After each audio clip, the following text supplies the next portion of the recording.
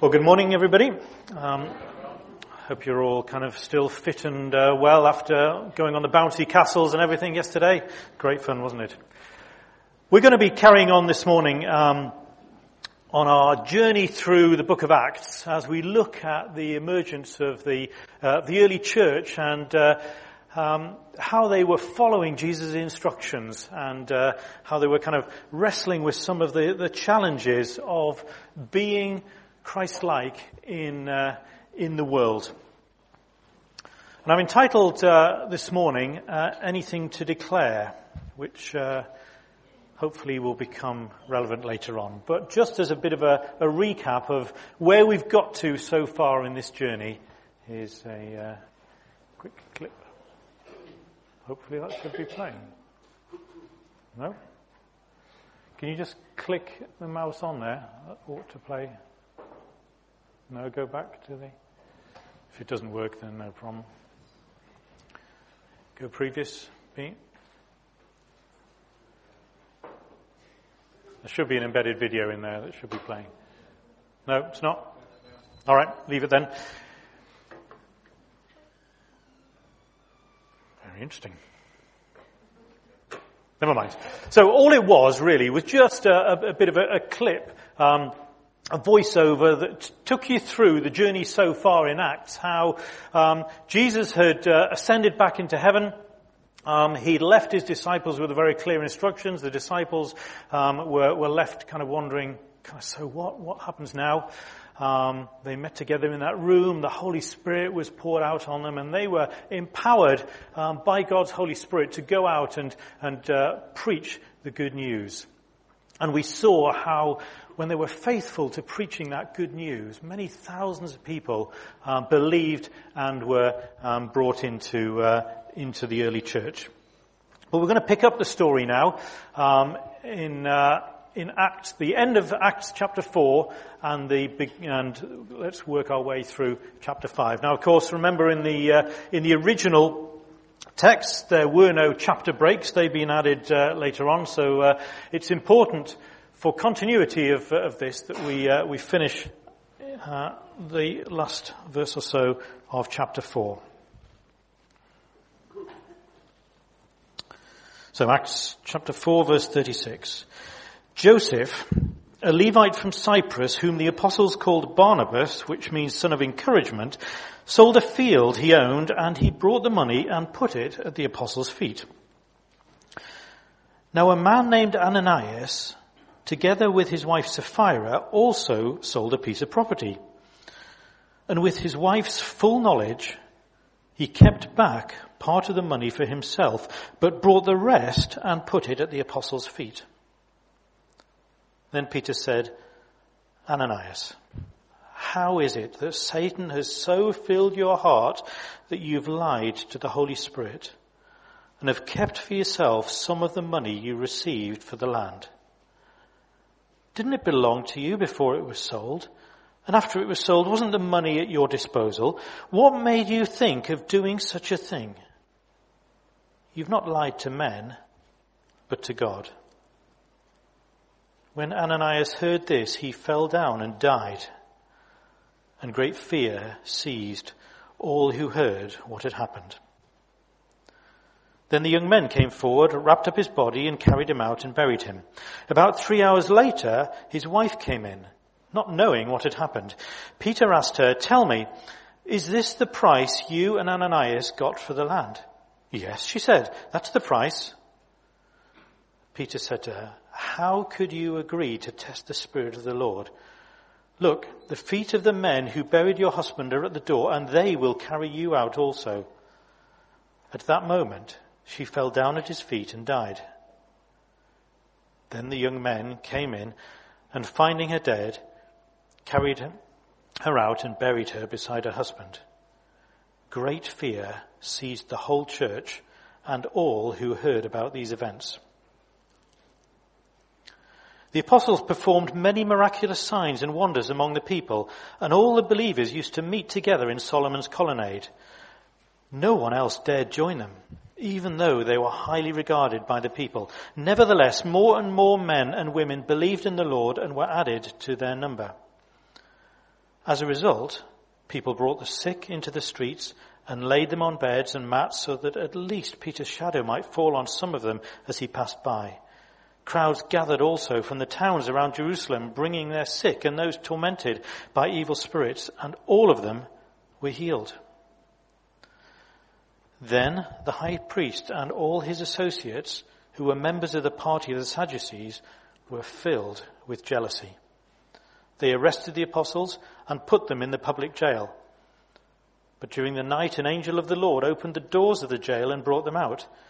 "Go stand in the temple courts," he said, "and tell the people the full message of this new life."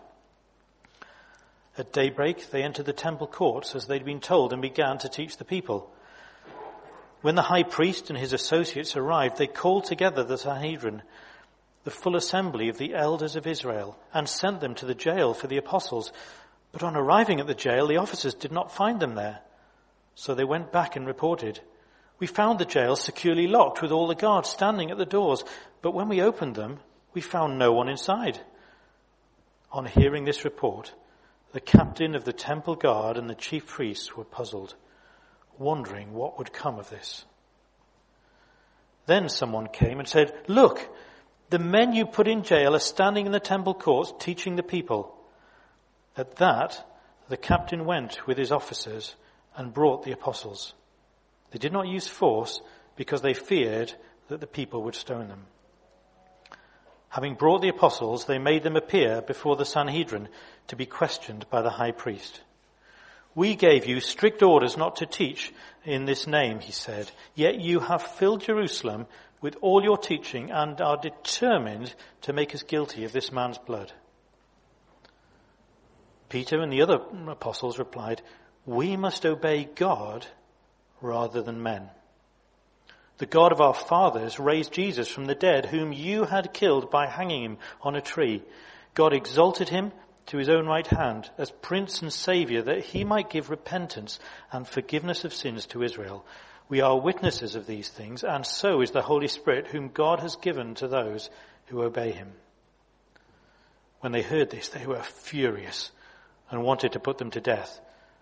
But a Pharisee named Gamaliel, a teacher of the law who was honored by all the people, stood up in the Sanhedrin and ordered that the men be put outside for a little while. Then he addressed them. "Men of Israel, consider carefully what you intend to do to these men. Some time ago, Theudas appeared, claiming to be somebody, and about 400 men rallied to him. He was killed, and all his followers were dispersed, and it came to nothing. After him, Judas the Galilean appeared in the days of the census, and led a band of people in revolt. He too was killed, and all his followers were scattered.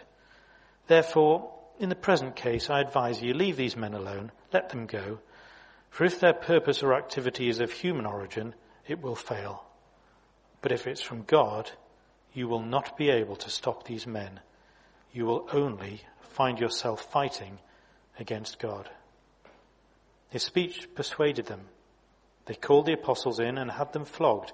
Then they ordered them not to speak in the name of Jesus and let them go. The apostles left the Sanhedrin, rejoicing because they had been counted worthy of suffering disgrace for the name. Day after day, in the temple courts and from house to house, they never stopped teaching and proclaiming the good news that Jesus is the Christ. Let's pray.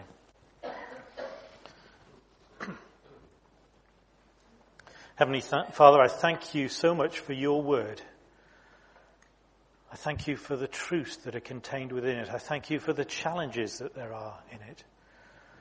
And Lord, I just pray now that through the anointing of your Holy Spirit, you would open up these words, that we might understand what you have to say to us through them. Lord, would you open our eyes, open our hearts, open our minds. Lord, would we be honest with you, honest before you today. In Jesus' name, amen.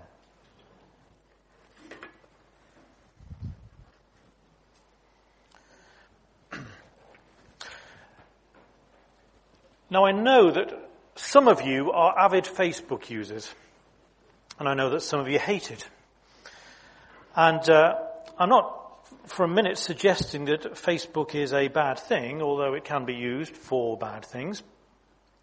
But I find it kind of quite amusing and bemusing at times, the things people choose to put on there.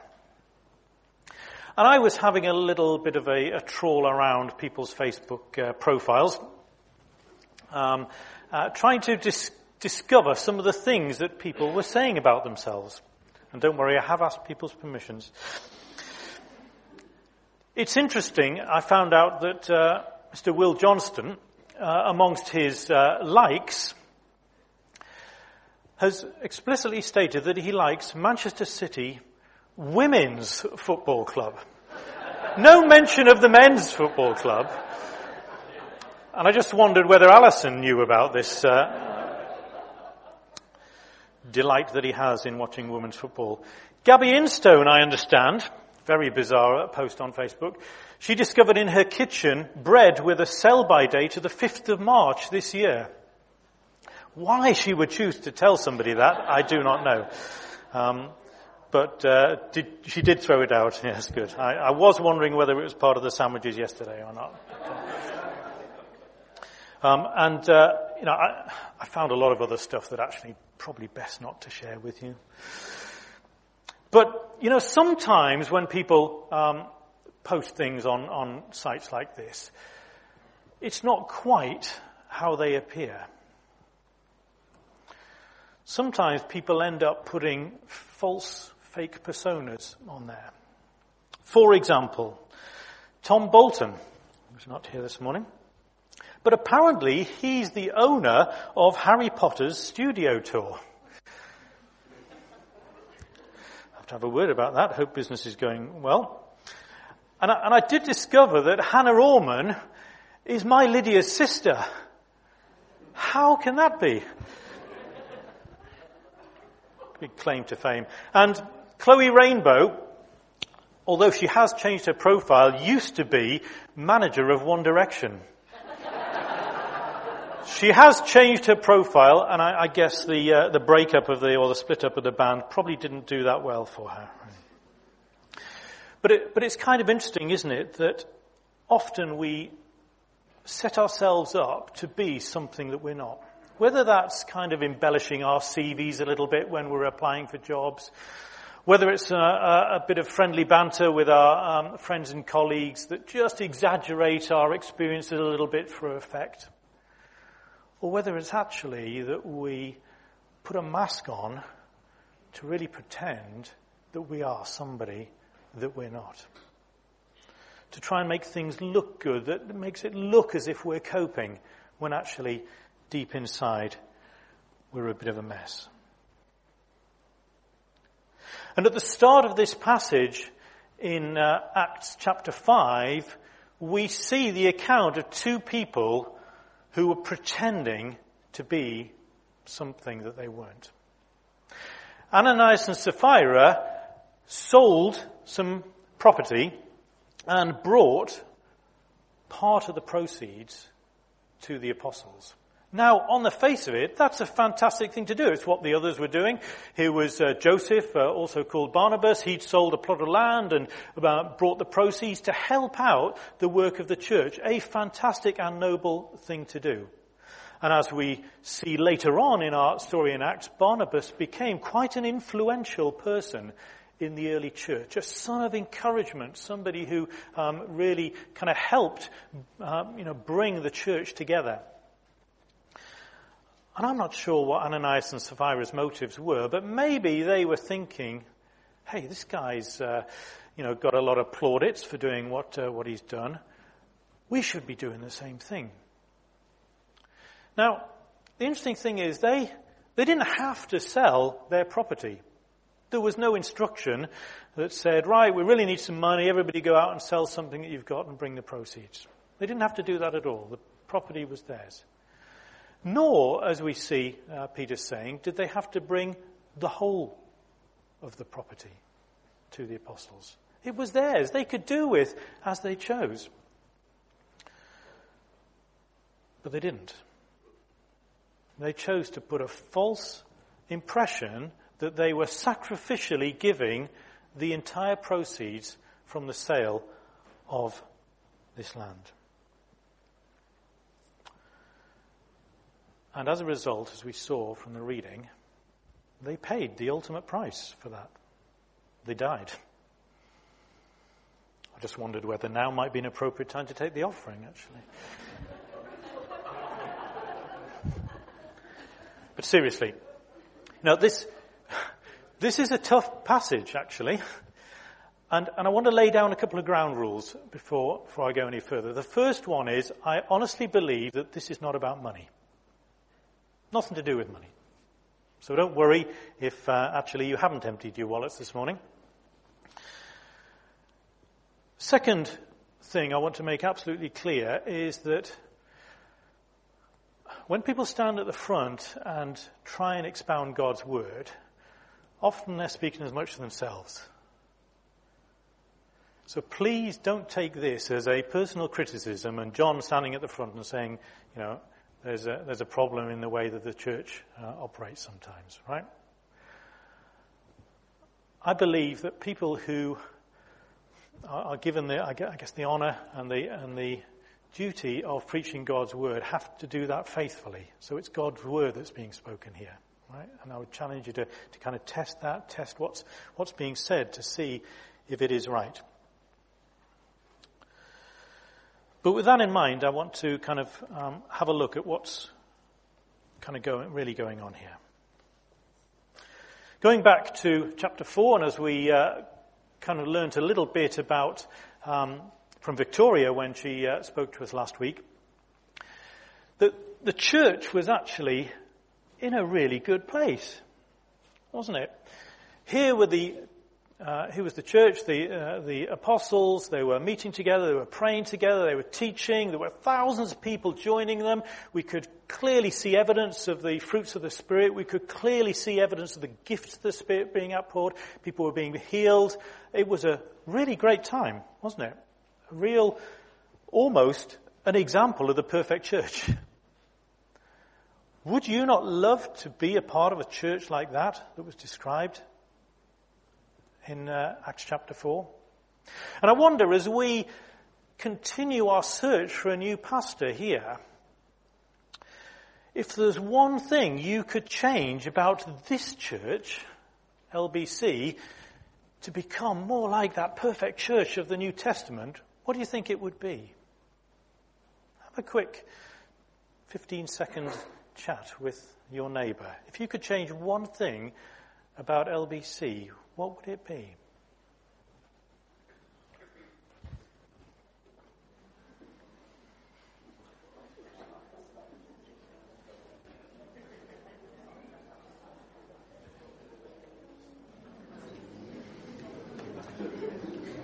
Any thoughts?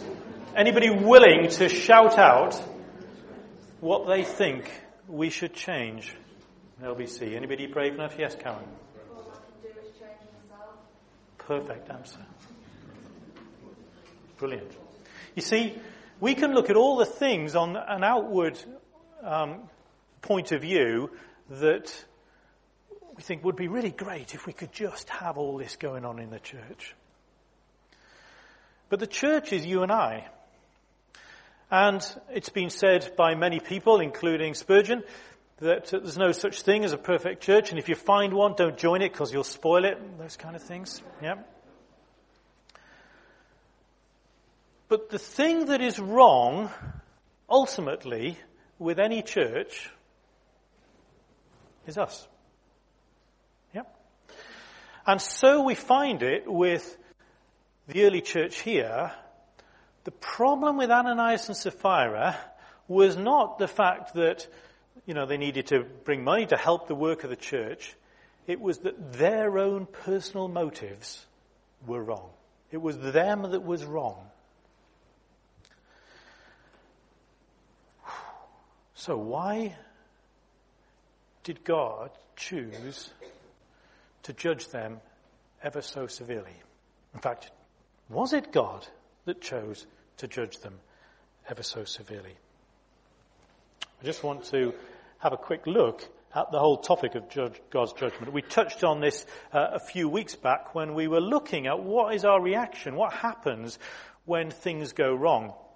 And I had some really interesting discussions with people after that service where they were saying, well, it's really helpful to understand that actually kind of God's in control of these things, and that, sometimes he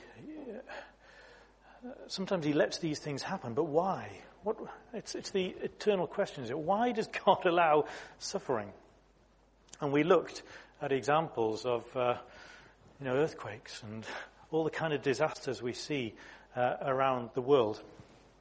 And we were trying to kind of wrestle with how can we understand the context of Romans 8 where it says, all things work to the good of those that love the Lord. How can that be? And I don't want there to be any misunderstanding. When we see disasters like earthquakes in Nepal and plane crashes and so on, I would say that most of the time that's not God's direct judgment. Right? We read elsewhere in Romans 8 that as a result of sin, the whole of creation is groaning. It's kind of creaking at the seams. It's just desperate for Jesus to come back and kind of rescue it, restore it, renew it. So most of the time when things go wrong, it's not a direct judgment of God per se, although it is as a direct result of sin. But sometimes, and I think this is an example of it, God chooses to say, enough's enough. And he chooses to directly intervene. Now, some people might say, well, in the case of Ananias and Sapphira, maybe Ananias just had a heart attack, the shock of being found out, and it was just kind of natural causes. But I don't think that was the case at all. First of all, the Holy Spirit gave Peter a direct word of knowledge that Ananias had not given all the proceeds of the sale. So clearly God had something directly to say through this. Secondly, Peter predicted Sapphira's death as well. So it was not only a word of knowledge, it was a word of prophecy about what would happen. So yes, I believe this was God's direct judgment on the lying of Ananias and Sapphira. Goodness. When did you last tell a lie? Quite sobering, isn't it, actually?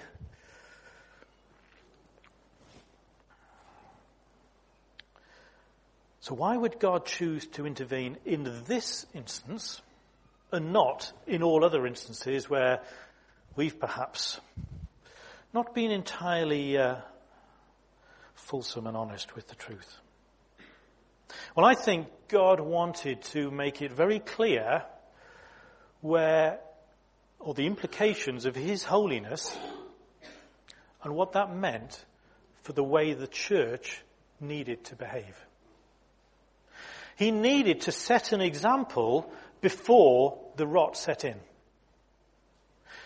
Here was a church that was doing what Jesus had commanded, and yet here was a first sign that perhaps the rot could set in. And look at the words that Peter chose. He said, "Why has Satan so filled your heart?" Peter recognized that this was a direct attack by Satan to try and infiltrate the church and destroy the thing that the Holy Spirit was building. So God had to draw a line under it. And I honestly believe that there are several occasions when God chooses to directly intervene to make it clear just how holy he is and how he will not tolerate the flaunting of his laws. Now, of course, we know that there will be one day when we're all going to be accountable for the things we do. So whether judgment occurs in this life or the next, God is a holy God and he will not be mocked.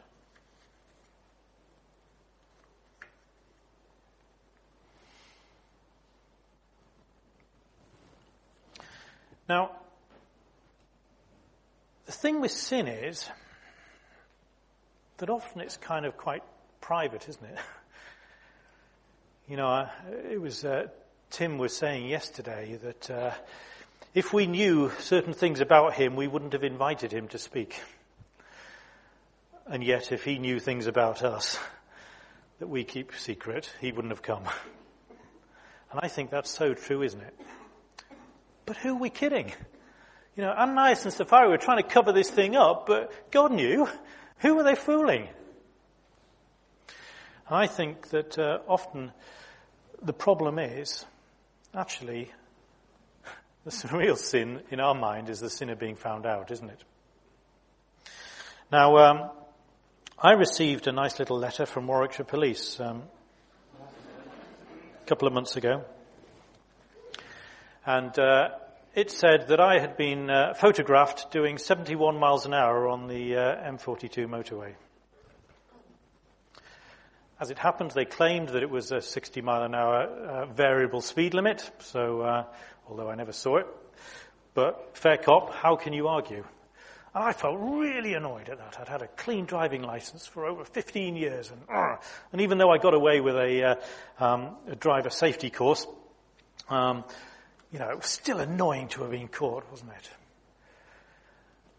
And I just thought to myself, why was I so annoyed at that one occasion when actually, I guess, fair to say, almost on a daily basis, in some way or other, I creep over that speed limit. Yeah?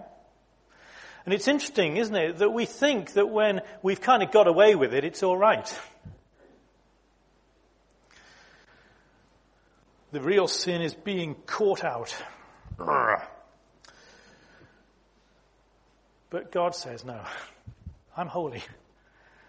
And the real sin is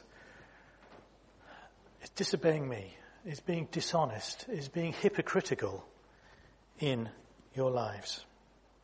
And what I really think is going on here is not just lying, but it's the hypocrisy of a lifestyle that would set yourself up to be something that that you're not. I think I've told you this story before, but when I was just a wee lad, I discovered the joys of catapults, and I made myself out of a little Y-shaped branch and an old bike tire inner tube this wonderful catapult. What power it had. Stupidly, I set up a target on the front of the house, not far from the bay window of the lounge. And I thought I was a good enough shot to hit that target, but unfortunately the stone went a bit astray and went straight through the lounge window. My father stormed out. What have you done, John? Nothing. Haven't done anything. What happened? I don't know. Eventually, obviously, red-handed. And my dad said to me, he said, do you know what? The thing that hurt me the most was not that you broke the window, but you lied. And the thing that hurts God most is not, ironically, our sin, because he's paid the price through Jesus. It's done. It's paid. It's that unwillingness to accept that we need his forgiveness. That's what really hurts God. When we say, do you know what, God, we don't need you. I'm good enough on my own. I've got myself sorted. When we pretend. Do you know God wants us to be found out? He wants us to come to him in honesty and say, God, I need you. I need a Saviour.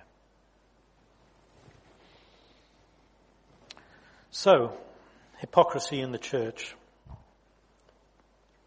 Possibly one of the biggest dangers, I think, to the church today. Putting on a face, pretending, having that air of religiosity and saintliness, but actually inside not having that at all. Jesus had an awful lot to say about hypocrisy. It was probably one of his biggest kind of commentaries on life in Jerusalem and the surrounding area. Let's just have a look at what he says. Matthew 23:27.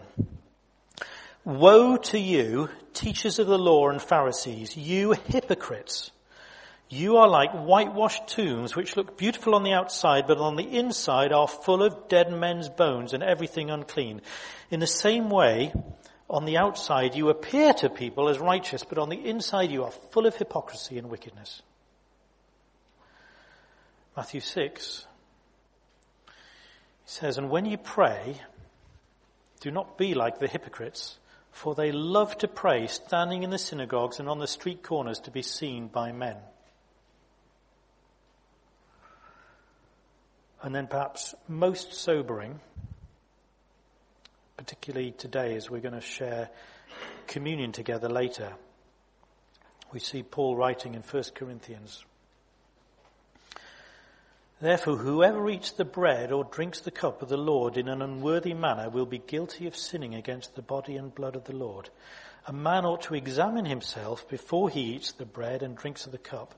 For anyone who eats and drinks without recognizing the body of the Lord eats and drinks judgment on himself. Wait for this.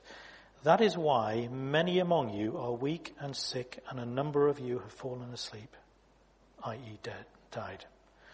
But if we judged ourselves, we would not come under judgment. In the early church, hypocrisy, putting on a false front, was a real problem. And it had to be dealt with. It had to be called out.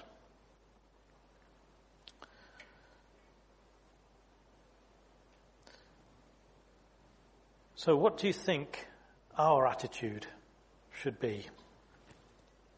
Well, I think it's very clear. Looking at Romans 12,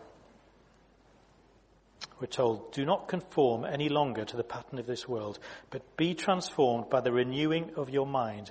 Then you will be able to test and approve what God's will is, his good, pleasing, and perfect will. For by the grace given me, I say to every one of you, do not think of yourself more highly than you ought, but rather think of yourself with sober judgment, in accordance with the measure of faith God has given you. So Ananias and Sapphira were setting themselves up to be more important than actually they were, to try and make the impression that they were holier than thou, they were giving it all away. They certainly weren't doing that, what that instruction in Romans said. So there was hypocrisy inside the church. It needed to be dealt with, and God dealt with it in the way that we saw. But also there was hypocrisy going on outside of the church. We saw the Pharisees, the Sadducees, the whole kind of gathering of the Sanhedrin. They were really jealous of what was going on. They were saying, do you know what? This is our job. We should be bringing the people together. We should be the ones that are standing up and saying we are kind of God's body, God's representatives. And yet here's these bunch of startups, these fishermen, these who ought to know nothing, and all these people are following them and they're doing great things. And they were really jealous of that. And you know what? Instead of saying, actually, we want a bit of that, well, what is it about what they're saying that's true? They tried to stop it. They tried to bring a halt to it by arresting the apostles, locking them up, and trying to forbid them from preaching the good news. Rather than addressing their failings, they tried to cover it up and bring an end to it. I wonder how often we do that when things aren't quite going the way we'd like them to go. How often do we try and cover it up and find other ways around it? God says, no, be honest with me. Don't be hypocrites. You're not lying to me. I know it all. You're only lying to yourselves. But it's interesting, isn't it? The apostles must have thought, oh well, here we go again, getting locked up, and what's going to happen now?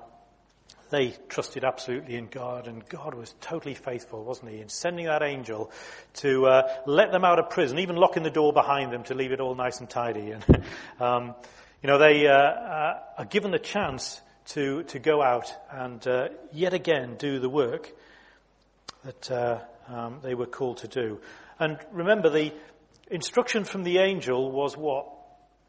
To go out and proclaim the full message of Christ. The most important thing. And in looking at what was kind of the real focus of the apostles' ministry, I was having a think about the whole passage in James about faith and works, and clearly the early church was full of this outworking of the good news, where we see people's lives transformed. We see good things being done for people. We see sacrificial giving by most people. We see healings and so on. The works were very much in evidence. But what does the angel say? He doesn't say, go out and carry on doing the good things you were doing. He says, go out and give the full message. And whilst I absolutely wholeheartedly think that the whole faith without works is dead thing is absolutely what God wants us to live by, you've got to turn it on its head as well, that works without faith is dead. And I think that some of what Ananias and Sapphira were getting up to was they were trying to support the work of the church without the full understanding of why they were doing it. Because if they did, they'd have been completely honest about what they'd given. And for them,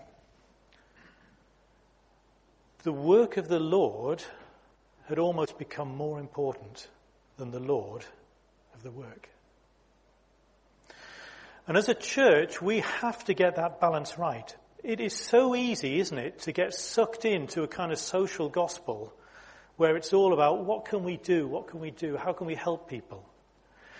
But the angel instructs the apostles not to just go out and do good things. He says, give the full message. And then, by the way, the good things will follow. Yeah? So don't get me wrong, I'm not trying to separate the two, but it's what is the starting point? What is the motivation for doing good things? And I'm sure it won't surprise you, but probably one of the biggest criticisms of the church in general is that they're full of a bunch of hypocrites. Yeah? If you ask people, that's what they say. You Christians are just hypocrites, aren't you? Do you know why? Because you go out and do good things, but actually, in your own lives, you don't reflect the holiness of God. You say you're doing it because of this, but actually you're not living that through in your lives.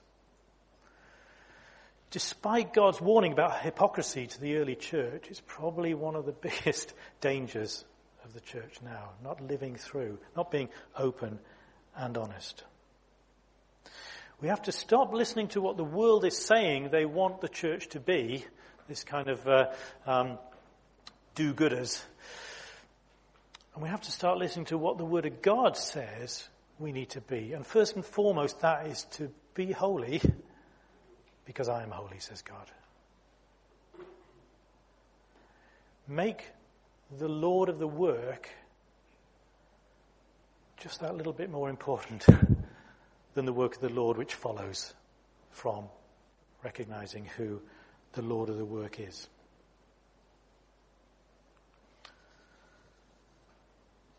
So what was this full and important message that the apostles were given? The angel doesn't say, and this is the full message, but as we follow on through the passage, we see the response that Peter and the apostles make in answering that challenge, that call from the angel. Because the minute they get the chance to appear before the Sadducees, the Pharisees, the rest of the Sanhedrin, it's clear the message they feel they need to bring. So let's have a look at it. Acts 5, beginning verse 30. The God of our fathers raised Jesus from the dead, whom you had killed by hanging him on a tree. God exalted him to his own right hand as Prince and Saviour, that he might give repentance and forgiveness of sins to Israel. That was their interpretation of the full message. So what's in there? First of all, that Jesus died. Secondly, that Jesus was raised by Almighty God. Thirdly, that Jesus is exalted by God as Saviour and Prince of Heaven. Fourthly, that Jesus is able to forgive our sins. And then fifthly, the Holy Spirit is provided to be our comforter, our enabler. That's it. That's the full message of the gospel. We need to repent. We have a Saviour God's provided for us. That Saviour is Jesus, who died and rose again. All other things hang off that. But that's the kind of key important thing. And it's interesting, isn't it, that, probably the person who had the least chance to go through alpha courses, discipleship courses, and all kinds of stuff was the thief hanging on the cross next to Jesus. He didn't have the opportunity to learn all the rest of the kind of follow-on stuff, but he got that full message. He recognized that who Jesus was, that he was God's son. He saw Jesus dying. He believed that Jesus would be raised again and would be exalted to a kingdom in heaven. And he asked for that forgiveness, that he might be remembered by Jesus. If we just get back to those basics and understand that without Jesus, we're nothing. That if we try and pretend and build our lives on other things, we're missing this important full message of the gospel. The kind of people we are, the things we do, it kind of counts for nothing really unless we understand who Jesus is. So we can put on that pretense, we can be hypocrites, we can look for fulfillment elsewhere, but do you know what? We'll fail. Because without Jesus at the center, we're not walking in the way that God wants us to be.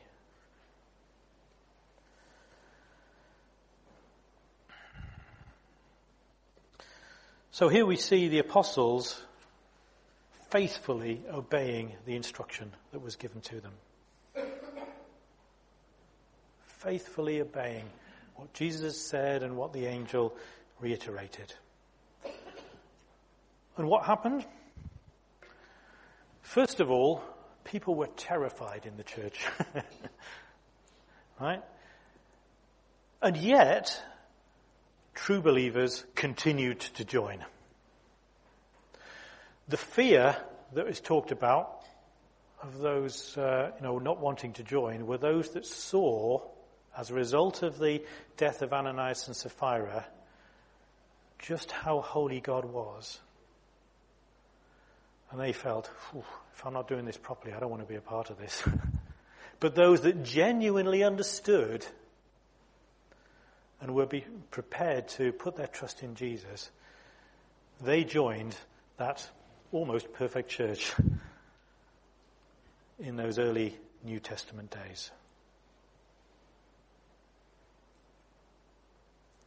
So I wonder, as we prepare to share in this wonderful remembrance of communion, are we being honest before God? Are we denying him access to certain areas of our lives? Do we put up a mask? Do we put on a pretense? Do we have anything to declare? God knows it all already. So, it's not as if we're going to shock him. It's not as if he's going to say, "Whew, didn't know you'd done that. That's a bit much. Don't think I can quite cope with that." He knows it all. Jesus has paid the price for it all. I wonder, as we come and share in communion, whether there's things that we're putting ahead of God. Whether we're saying, "God, you can have that much, but no more." Are we pretending to others that we are something that we're not? As that passage from 1 Corinthians urges to do, let's examine ourselves before God to make sure that there's no wrong ways in us. There's nothing that's keeping us from sharing that wonderful relationship with Jesus. Nothing that's stopping us moving on with him, growing in the church that he's called us to be. We're all part of that church. So let's use this opportunity. I'm going to ask Ian and the band to come up and continue to lead us. And we're going to sing "Purify My Heart," but let's just bow our heads in prayer for a moment.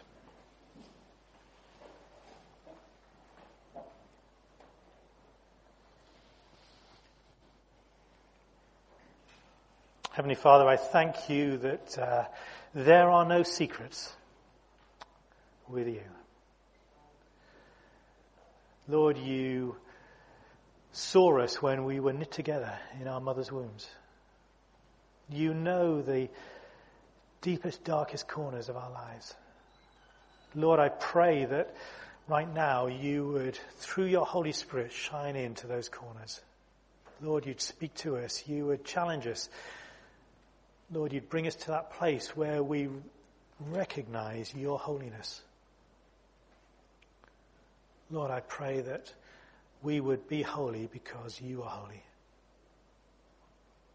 Help us, Lord, to put off those things that are stopping, those blockages. Help us to be honest before you this morning.